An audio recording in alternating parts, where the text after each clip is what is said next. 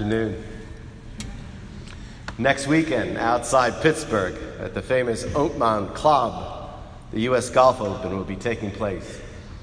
And recently I read an article about one of the greatest names in golf, Billy Casper, who won the U.S. Open in 1959 and 1966. A few years ago, he released his autobiography called The Big Three and Me. The Big Three he's referring to is Arnold Palmer, Gary Player, and Jack Nicklaus. And in his book, he reflects that while his most successful career was overshadowed by these three greats, he was blessed with an incredible life. Billy actually died last year at the age of 85 and was happily married for 63 years with 11 children and 36 grandchildren. Once, while speaking to a small group, he was asked how he overcame adversity and the struggles associated with balancing being a dad and being one of the greatest players of golf. And he answered, I didn't have a choice. It's how I was raised. He went on to say, but what I learned pretty quickly is that it's the people who make the journey with you. I feel like every person I've met along the way has enriched my life in some way. Every one of them, even all of you here today. And with that piece of wisdom, Billy Casper gives us the heart of today's gospel message. For what we heard is that when you open the doors to your life to others, it allows for movement, allows for connection, allows for relationships to take place. For in this evening's gospel from Luke, Jesus is throwing open the doors of the status quo of his times. And while this story of the sinful woman washing the feet of Jesus is told in each of the four gospels, this version we heard is different than the other three, giving rise to the question, well, why? And what does it mean for us? See, the other three accounts focus on the concern of the apostles had about so much money being wasted on the perfume that the woman pours on the feet of Christ. But in Luke's version, the disciples are absent from the event, and we're left with three main characters: Simon the Pharisee, the sinful woman, and Jesus. The story begins by Jesus accepting an invitation to come and dine at the house of Simon the Pharisee. See, this word Pharisee actually means to separate. For their belief system was rooted in the strict observance of the Jewish laws. For them, holiness was achieved by keeping oneself separate from sin and sinners. In other words, they closed their doors on all who did not follow the law and on all those who they deemed were sinners. The other main character in the story is the sinful woman. We're never told of her name or what her sins were, but since they were so well known in the community, it was supposed that she was a prostitute. This public knowledge of her sinful life made it near impossible for her to get anywhere close to Jesus. But this dinner Simon was throwing for Jesus gave her the opportunity to connect. See, for meals at that time, these type of meals were open to all the locals to drop by and to kind of eat along the perimeter of the room, while the invited guests and the host reclined at the center of the room, kind of propped up with one arm facing the center.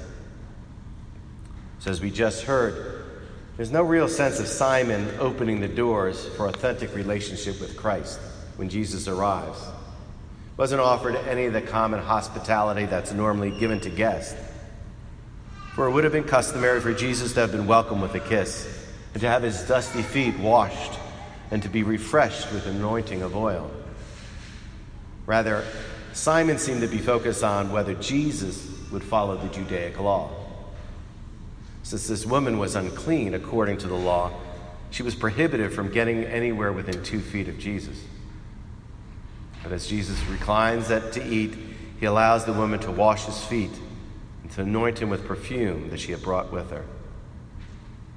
Jesus, knowing that Simon is appalled by all this, then tells the parable of the moneylender to make his point.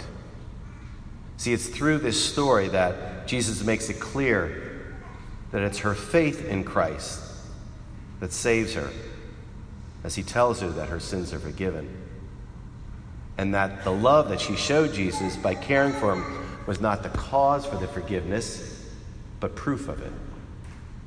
See, all too often the translations of this text lead one to believe that the reason Jesus forgave her sins was because she showed great love. In other words, she earned to be forgiven. But Christ makes it clear that it's her faith that has saved her. It is by faith that our eyes are open to God's forgiveness. It's through love we give thanks. We open doors. We build relationships. God loves us not because we love God, but because God is love. Since he was elected Pope, Francis has been known for his daily homilies given where he lives in his community in Casa Santa Marta. His homilies have provided some great insights into this man, his spirituality, and his grace. One of his reoccurring themes speaks of this need to open doors. He voices great concern over the fact that many people come to church and they're met by doors that are closed. Over time, he's provided many examples where people come to the church looking for help and hospitality and healing, and instead are confronted with rudeness, rules, and regulations, where many are greeted by those who want to control the faith, just like Simon the Pharisee. Pope once said, "We need to open the doors versus being people who want to control the faith."